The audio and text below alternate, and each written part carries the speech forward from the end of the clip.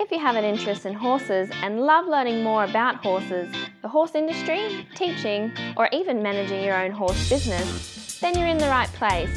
We would love you to join us on our mission, which is to improve the lives of horses around the world through the education of riders, handlers, and trainers. So get comfortable, listen in, and enjoy. Horse welfare and safety are of utmost importance where humans have any interaction with horses.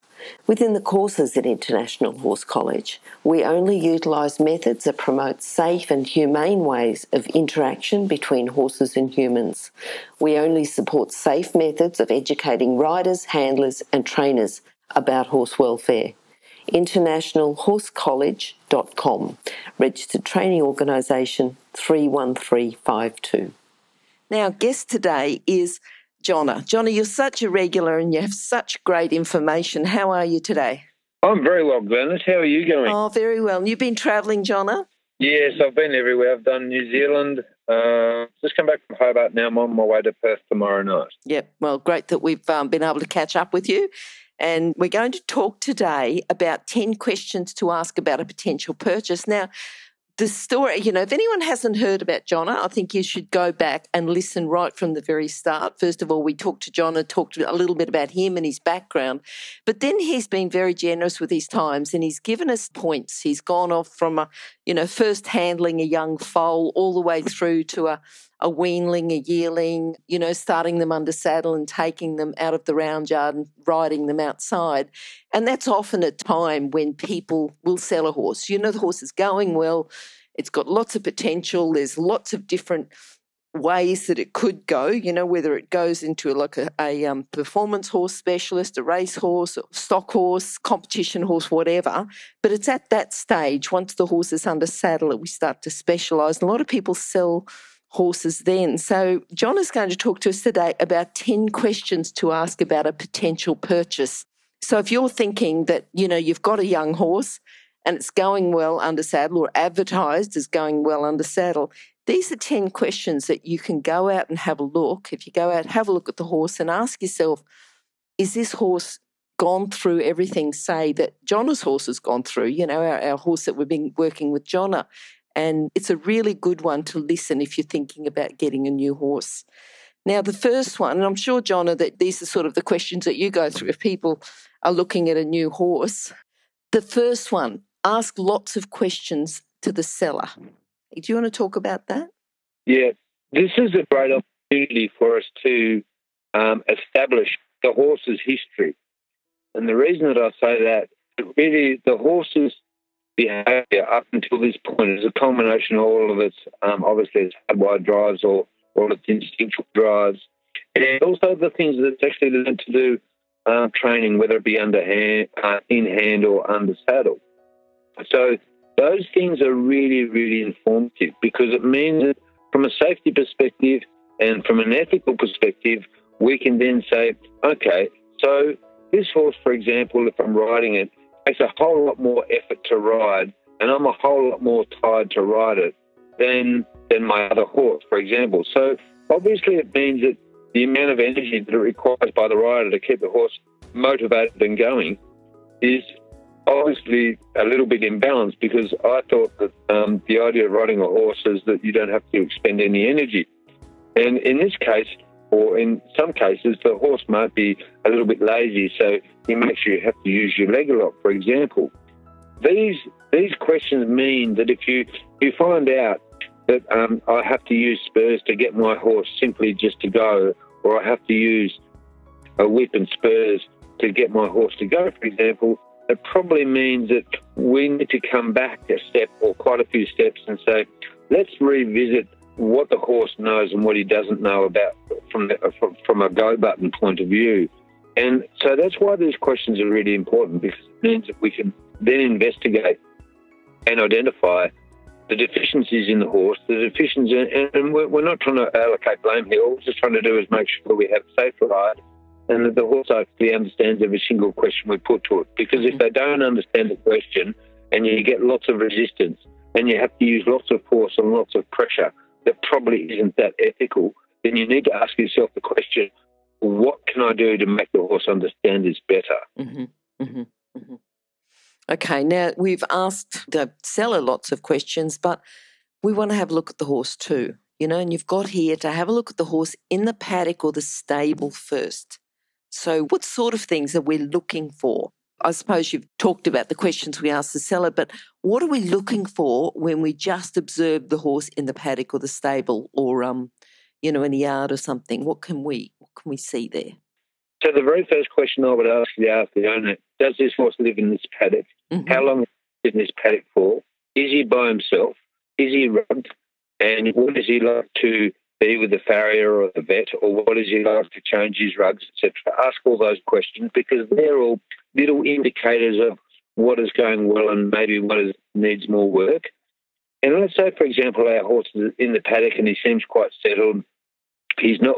The very first thing I would do is go and have a look in the paddock and find out exactly what are his hoof prints like in that paddock. Are they skiddy, fast, sharp marks, or are they really passive and he's really light on the ground and all the wear and tear on the paddock is really even? Horses that really are looking for a mate and are quite herd-bound or haven't been by themselves for a long period of time will often walk the fence line. And so the paddock will tell you a huge amount about whether this horse is being confined to the point where it's pacing up and down the fence. Mm-hmm. And then you can also see how well does the horse not just use the paddock, but how well does he move in his paddock? Is it a big enough paddock for him to be able to walk, trot and canter? Because if you can't walk, trot and canter, then you're really stifling all the hard-wired drives for the horse because he needs to practice all these gaits, or would like him to, because if he practices these gaits in the paddock, it's going to save us a lot of work because he will have some paddock fitness. And lots of horses are too sedentary in the paddock. And, of course, they're being fed a couple of times a day. Then you get on the horse and you can feel, well, I can always feel when I ride them how fit the horse is because they don't end up being able to go for very long before they start to slow down and get tired. So they haven't had much done with them. So there's so many things that you can tell about the way that they feed, the way that they graze, how much grazing do they get, do they have any companions, do they walk the fence line, what are his hoof prints like, and what are his basic paces like, walk, trot and canter. When you look at him in the paddock, and you could ask the owner, for example, do you see him cantering in the paddock much? And they might say, yeah, well, at feed time he gets really excited and he comes out and he has a frolic in the paddock and says, okay, well, I might visit him at feed time if you don't mind so I can have a look at all three paces because what we are trying to do here is trying to harness the full potential of the horse in its natural state or as close to its natural state as possible and then find out exactly under saddle how much does that change because really if a good job is done, not much change should take place except for maybe some mental and some physical fitness. Okay. Yep. That makes sense. Yeah. Now, another thing is, in an ideal world, all horses are well cared for, all their needs are met. But if the horse isn't well cared for, what sort of questions do you ask? What sort of things are you looking for to make sure the horse has been well cared for? Look, our best one is... I remember when I was working in Newmarket in England for Luca Kamani, who's anybody that knows anything about racing realises he's a top trainer and he's a very, very good horseman himself. His whole family are, of course, everybody knows that. And when I went to work for him in Newmarket, one of the very first things that he would do is that he would pick up the horses, look at the horses' feet. And the horse's feet tell you a whole lot. Without even picking them up, you can tell a whole lot. For example, the rings on the horse's feet will tell you whether he's endured any stress lately, and that stress may be simply changing paddocks, or it might be changing ownership, or it could be changing feed. It could be because he was sick, or because he caught a virus, or whatever reason it may be. But the horse's hooves will tell you a whole lot about his trauma, right through back to, if Barry would probably correct me on this, but I would have said somewhere between 9 and 12 months a horse's hoof will exhibit any changes at all. Then when you pick the foot up, from a housing point of view, we really want to make sure that the horse has as much roughage as possible. We all talk about, and I hear this so many times everywhere I go, that my horse is ulcer, or my horse needs to be treated for ulcers, or has been scoped for ulcers. The only reason the horse is going to be scoped for ulcers is because if it doesn't have adequate roughage or if it's in conflict with its environment, and that includes the riding and the training process. Mm-hmm. That's the only reason. I mean, horses aren't born with ulcers. You scope horses in the wild that don't have ulcers, and there's a reason for that. Yep. Now, how do you know if the horse is settled? You know, if you see a horse for a couple of minutes, or what are we looking for to see if the horse is settled in their current environment? Yeah, it's a good question. I always go by, first of all, I take a look at the horse from a distance and have a look at its paces. Is it quite settled in terms of how well it's using the paddock, and does it use its paddock really evenly, or is it clinging to the fence line, as I said before? The other one that is really quite interesting is that if you get a little closer to the horse that you're looking at, you'll be able to see with the horse's overall demeanour, his nostrils, his eyes and his ears and his tail, as to whether he's very comfortable in that environment. Because a horse that, goes around with his high head carriage and his tail swishing a lot and kicking out and pig rooting, it's actually telling us something. It's telling us that it's not very comfortable at this point. And there's a reason for that. Is the horse in that scenario all the time, or have they just put him in this paddock and it's a strange paddock? I think you and I would agree on this, is that if you would like to take a photo of your horse doing spectacular work, just pop it in they can pull out your camera. Yep. Because the very first thing he'll do is that he'll raise his head and he'll go in a really passage trot, and then he'll go and explore with a high head carriage and a high tail carriage and a really collected, flamboyant outline, the boundary of his paddock. And then he'll start to run and work out where he can stop and where he can go, where he can pull up, where he can turn, where he can accelerate. So all those things, especially the horse's demeanour. And I'll take this one step further, and I think I can pretty much work out now when I walk up and I can see a horse's eye, whether he's had any recent trauma or whether he's actually had past trauma. Just by his eye, you can usually tell by a horse's eye. A horse's eyes tell you so much. Yeah, I don't think we look at them enough, do we? Yeah, no, we don't look at them enough. And it was interesting today. I was riding a pony today that doesn't have a forward button. It has a really, really good stop button, but that's of no use because if you've already stopped, you can't do anything with that. It was a lovely little horse, but it was 13 years old. And this little pony that I was riding in the yard, and I brought some friends with me, and I asked my friends to hold the dressage with, because I said, I'm not really quite sure what he'll do with the whip yet, but I'll just get you to hold it in case I need it. And every time I rode the pony around the yard, every time he went past the whip, his left ear was cocked straight onto the man at the whip. And I said, just stand back from the yard, because I said, he might have a poke at you when I trot past you, and whatever you do, don't move the whip. And my job is to try and ride closer to the whip if I can, but we'll see how we go. But the horse was genuinely scared of the whip. And when I started doing a little bit of groundwork and I was using the whip, the horse was it was fairly terrified. It wasn't comfortable at all. Lord knows what has happened there. But either way, the horse ended up trotting and going quite well. I haven't got to the whip work yet. That's going to be a future project. But it just goes to show that horses are so attuned to their environment. Yes. It's amazing. And that's what I love about riding and doing what I do. It's a bit like unfolding a movie, is that the horse tells you everything about his past and tells you everything about what he knows and what he doesn't know straight off. Because horses don't are as they are. They're like dogs, It's marvellous. Stop. I need to interrupt this chat for a hot-off-the-press notification. That is, that the latest version of the book, 101 Careers in the Horse Industry, is now available, and the best news is that it's a free download. So if you work in the horse industry, if you have a plan to work in the horse industry and have a career in the horse industry, or if you know someone who plans to have a career in this fabulous industry, then this is an essential book for you to read now and then keep as a reference as you progress through your career. With over 100 jobs to choose from, you'll probably find at least one that you'd happily do without being paid.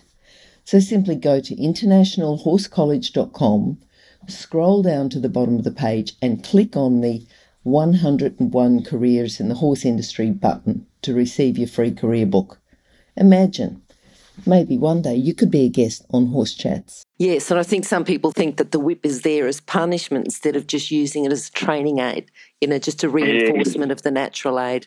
Yes, exactly. I mean, when we have to start using, and that is just it. Has anybody that is listening to this podcast ever heard of a horse that ends up going better when you whack it once or kick it once? And they just don't. It makes things worse because what you're actually saying is, you know better than this, pull yourself into line.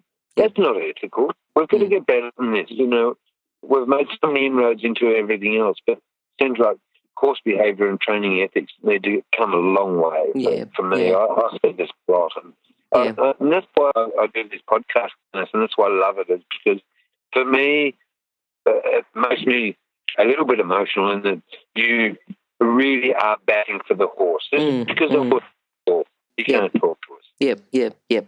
And that's why I love getting you on, Jonna, because you really get it. Not just get it from the horse's point of view, but from the scientific proven way. Do you understand? Like it's a lot more depth of knowledge than what a lot of good horsemen have. It's that science background that I really enjoy talking to you about. And everything that you're saying is coming from a science proven background.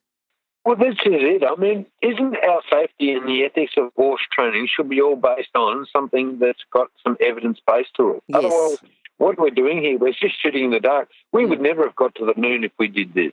No, that's right. Yep.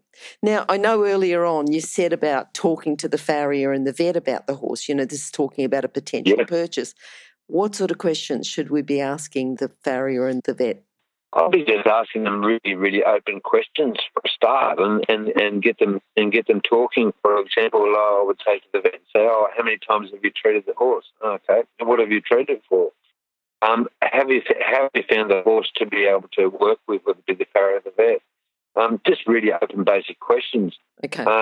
Just so that we can find out that, yes, when we scoping, we actually have to put him in crush, which is fine. But we want to know these things because we don't want to try and reinvent the wheel here. We want to try and make sure that whatever we do capitalise on the work that's already been done and not just capitalise on it. We really want to make sure that the money's in the bank. And the only way to do that is to make sure that the responses from the horse are completely predictable when we replicate the circumstances. Okay. Yep. Now, earlier on you talked about, we sort of talked about horses being settled and indications that they may not be comfortable at this point in time. But if they're in an unfamiliar workplace, and this is a young horse, it's a young horse that, it's been ridden and had handling all its life. But if they're in that unfamiliar workplace, what sort of things should we say, well, that's understandable. It's a young horse in an unfamiliar workplace. And what sort of things should we go, no, this is a walk away. I'm not going to get this horse.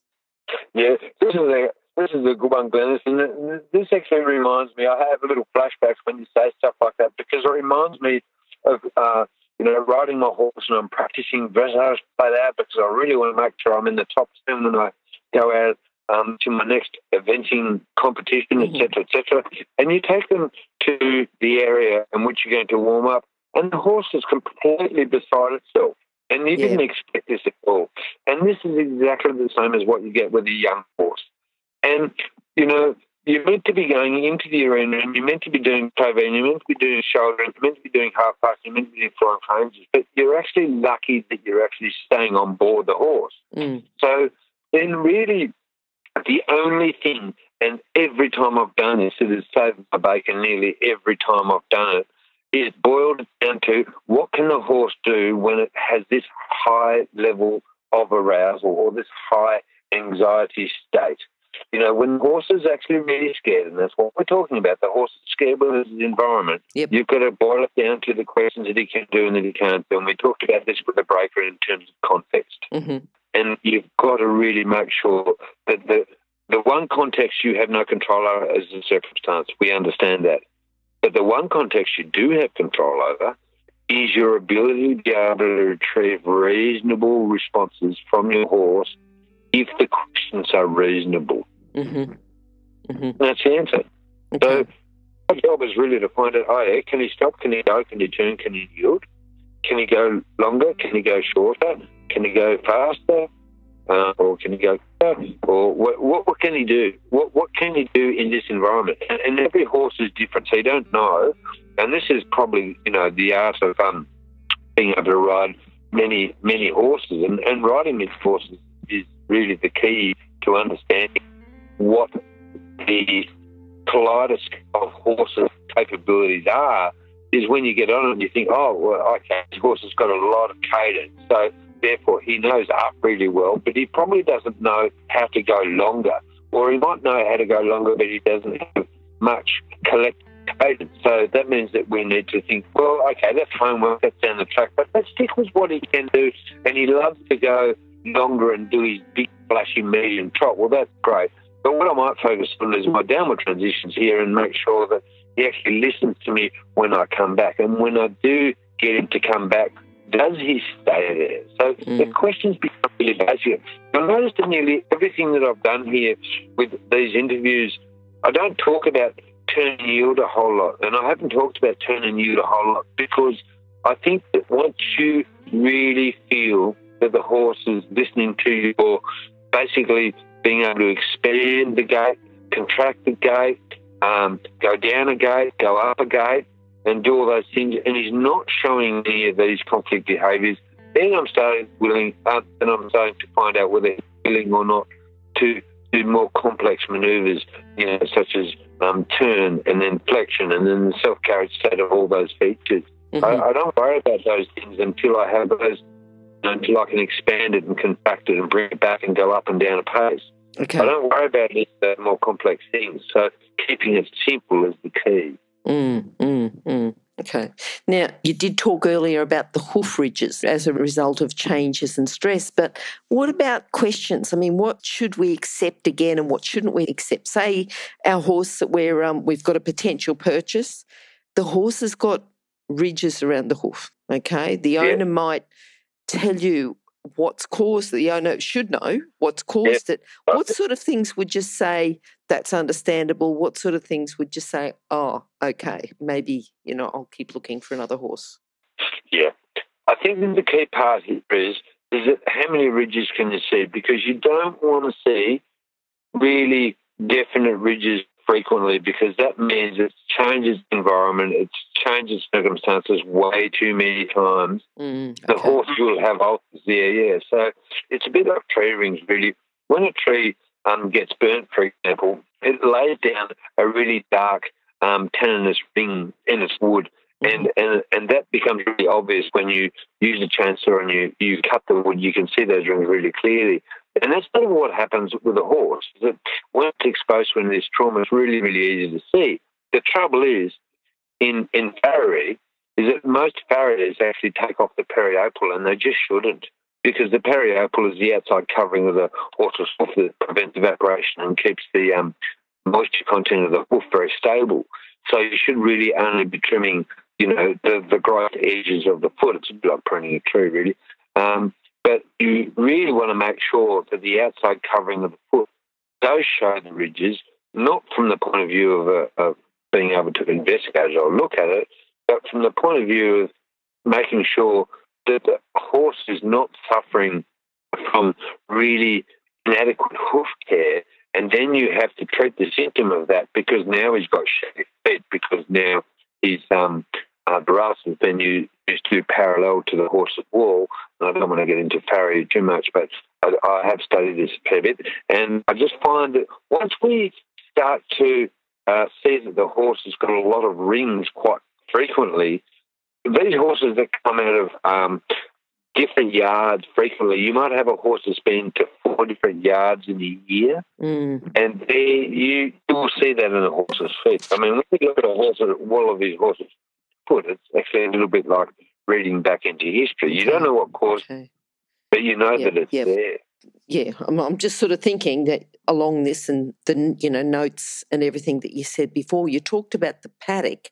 You want to see where it's usually kept, but pacing, fence, and what sort of things are we looking for in the paddock again? I know you said that you don't want the horse to be running up and down the fence. But how can we tell this? What sort of hoof prints are we looking at?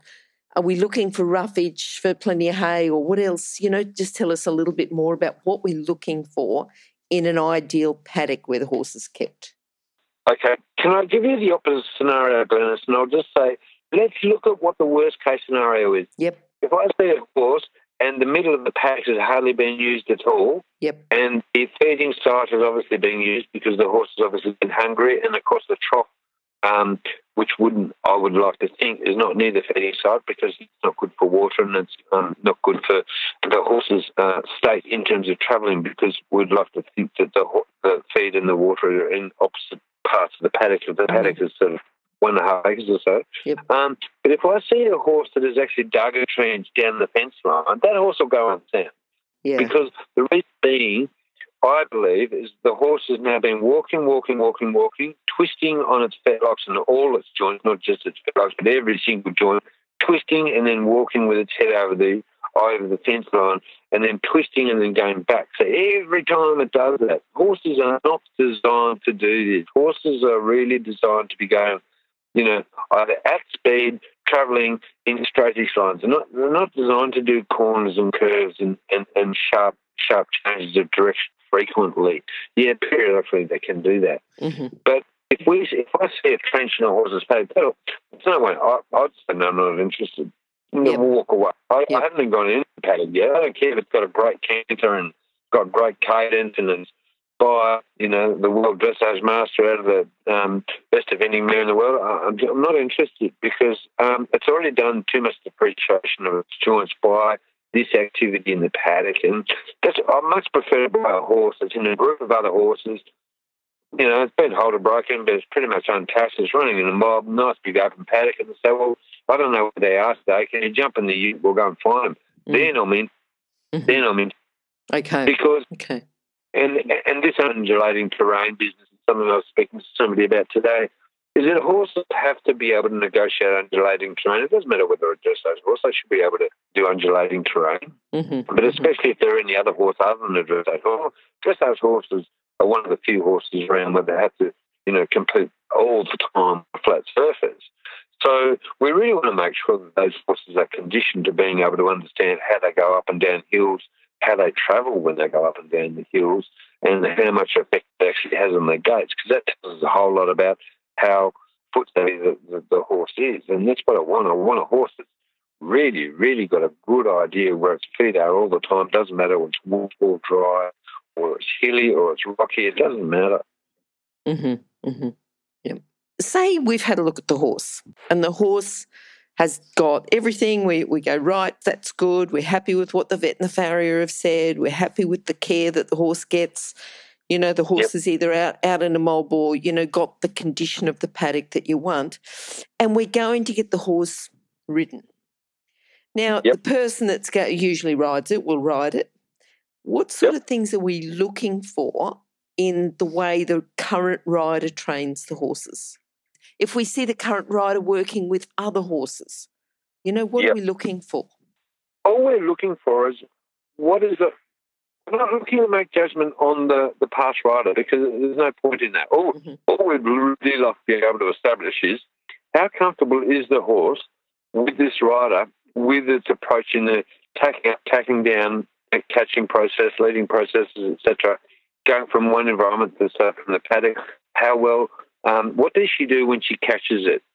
How does she catch it that way? And I'll be just asking really open questions. Say, I noticed that when you catch him, you give him a carrot. And she might say, or they might say, I give him a carrot, but I don't give him a carrot until I put his head collar on. Well, that's okay. That's good. Whereas I don't want to put a carrot in his mouth and then bribe him so I can catch him, because then I'm actually capturing him. You're not training anything when I do that. I'm actually bribing him. And then when they lead him up to the paddock, and then I pop him in the side tires up to the tire point or whatever it is, how simple is the horse with the whole thing? In other words, just watch the horse's feet. His feet and what he does in taking the rugs off, getting groomed, having his feet picked out, making sure that he doesn't have any sore spots, running your hands all over, because that's not just grooming, that's actually feeling what the horse is physically like in preparation for the saddle cloth, etc., and the saddle and the girth and the bridling and all those things. How much does the horse move and what is his overall demeanour when they do this? Because if his overall demeanour is not very settled and the rider or the trainer, same thing, has to make a lot of adjustments to the horse while they're doing it, the horse hasn't done it enough times. So that means they're actually really keen to sell the horse, get it out of the yard because they probably don't like it a lot. Mm-hmm. So, but a horse that is really settled and really comfortable with its environment will just stand there and will actually like being where he is. You know, he'll go, oh, yeah, I'll get a bit of a scratch or a bit of a groom. Yeah, this is a nice place. And yeah, I mean, that's why I'm not fussy. If horses are tied up inside a hay net and they're eating hay, that's fine. Make the environment pleasant. Don't make it aversive. People get too worried about saying, oh, I'm not going to let him eat when he's in the stable because he makes a mess. Well, is your priority, the priority really making sure the horse is comfortable with his environment or not? And then when they girth him up and then when they put the bridle on, how accepting is you of all those things? How well does he look when they go about this routine? In other words, and it might be a groom. If you're buying a horse from a big yard, it might be a groom that's doing it. Sure. So you might just say, how many times have you caught and packed up this horse? And she might say, oh, I've never done it before. But the horse looks really quite relaxed. Oh, marvellous. That's very good. I can change the context of that and the horse doesn't care. It's just done it that many times. So, you know, there's so much to see. It's just ridiculous. Yep. The next question I'm going to ask you, it's almost like we need 10 points in this, but the main points, just give us a bit of a general overview if we're going to ride the horse. So we've done all of this so far and we haven't got on the horse yet.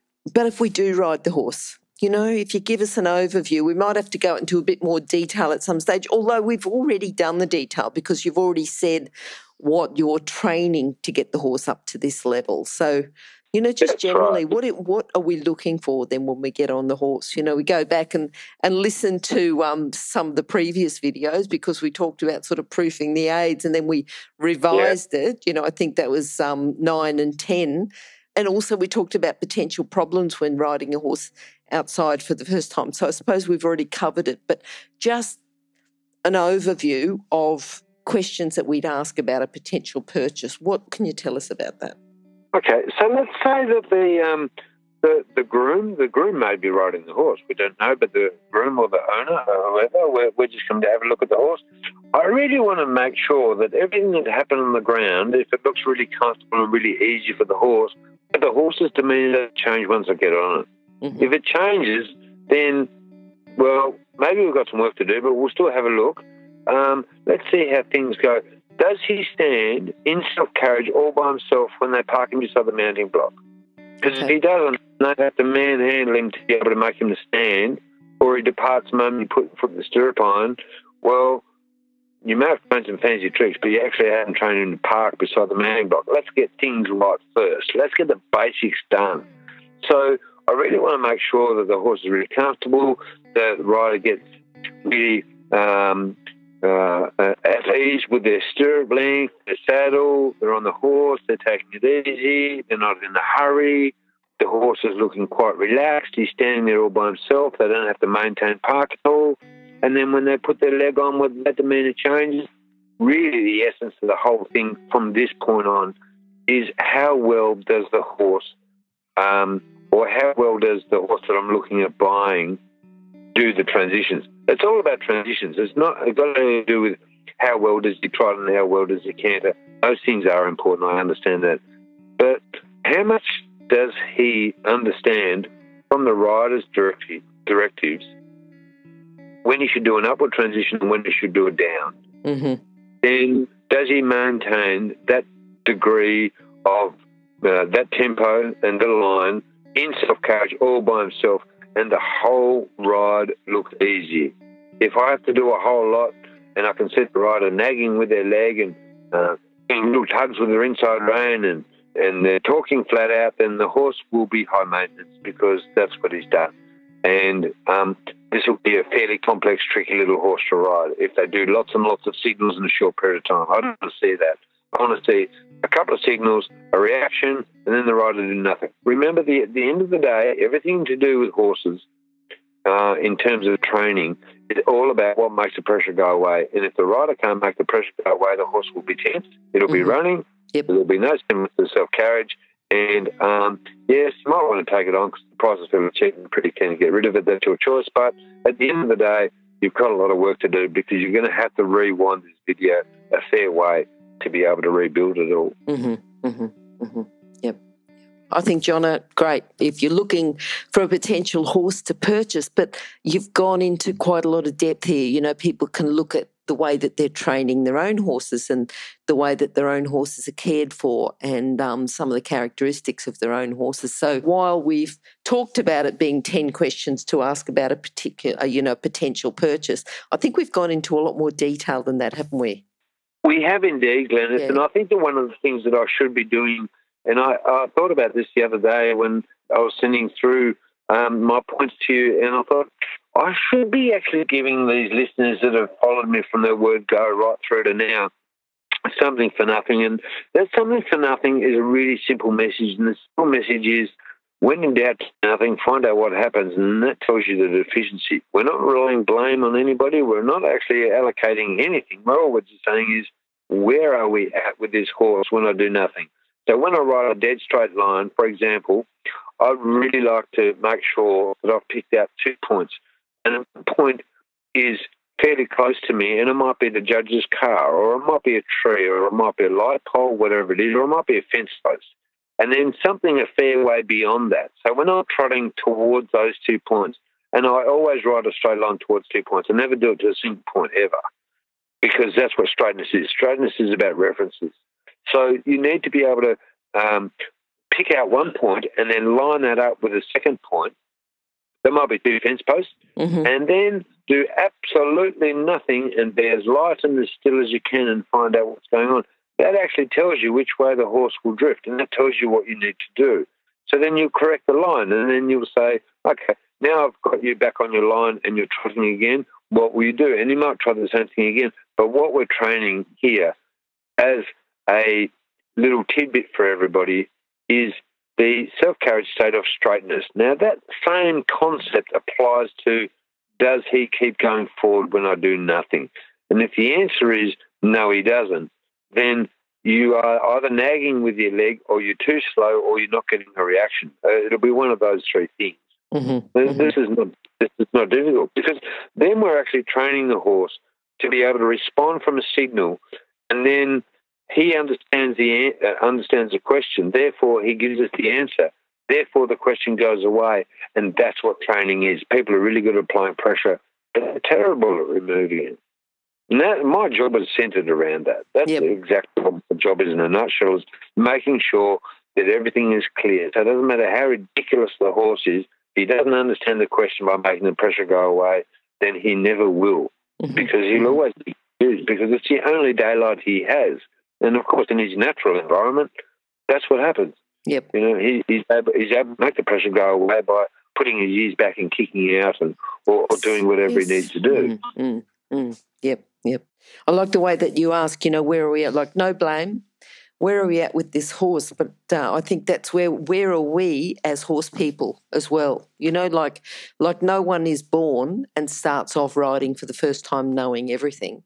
And, I think if you come in and go, right, well, I just need to keep improving. I need to having an open mind. I need to keep improving my communication. So no blame if you haven't got it right, but just have an open mind and realise that you can just keep getting better and better. And I think, the information that you keep giving us, Jonna, if everyone keeps following and just keeps saying, I just want to keep getting better and better, I think that's, that's a good ambition for anyone. Absolutely, Glenys. And I think this has just got to be the future of it, because otherwise we don't have a chance of being able to combat any of the activists saying, riding horses is not a good thing, it's not an ethical thing. They might produce that argument. But if we can produce the argument and say, well, my horse is actually really relaxed in this, and prove that. And there's many ways we can prove that by saying, well, the horse actually understands every single question that I get, and you can't say that when you look at my horse there is any huge areas of conflict in the horse, then, Yep. we are doing our job. I mean, after all, we have created these horses for a purpose. Yes. And that purpose, and they can be fit for purpose as long as we can make sure that in this day and age that we end up being as fair and ethical and as clear as we possibly can be. And I think you're reminding me, blame has got nothing to do with this. I mean, we have to move beyond this. And I think there was probably, quite for me a long time ago, is that, blame is a really damaging thing because it actually means you're looking for a culprit when really the culprit is yourself. Yep. Jonna, I think we could talk all night. We have to keep going, and I know that you've got to get ready for this plane and packing and everything else. So if people need to contact you, Jonna, what's the best way? Facebook, website, phone number, email? Yeah. Yep. Yeah. Look, the best one is my Train to Win Facebook page. Yep. That's the one that is the easiest way to do it because it's not just me handling it. I've got my very diligent helper Debbie Jones doing this for me, and I really appreciate her help with that, with the Facebook page management stuff, and also my email, which is I've got Train to Win at gmail.com, and I've also got Jonna McLean at gmail.com, and that's the best way. Okay. I'm always being harassed by Deborah to make sure that I put up photos and videos of what I do because I'm not very good at marketing myself. But anyway, I'll aim to get better to have the fish in our life doing. Okay, Jonna. Well, look, if you miss those contact details, just go to horsechats.com and search for Jonna, Jonna, and you'll get those contact details at the bottom of each of his pages. And you'll be able to contact him if you'd like to talk to him a bit more about 10 questions to ask about a potential purchase. Jonna, thank you very much, and we'll catch up soon. I look forward to it, Glenn. It's absolutely marvellous. Thank you very, very much, and we'll talk very, very soon, I'm sure. Okay, bye-bye. Bye-bye. If you've enjoyed this chat, then please comment, rate and subscribe. If you'd like any changes or recommendations for guests, then please contact us through horsechats.com. And while you're online, have a look at the government-accredited courses at internationalhorsecollege.com. Registered Training Organisation 31352. Remember that our comments and instructions are general in nature and do not take into consideration your individual horses or your individual ability and circumstances. If you enjoyed this podcast, then please leave your comment below.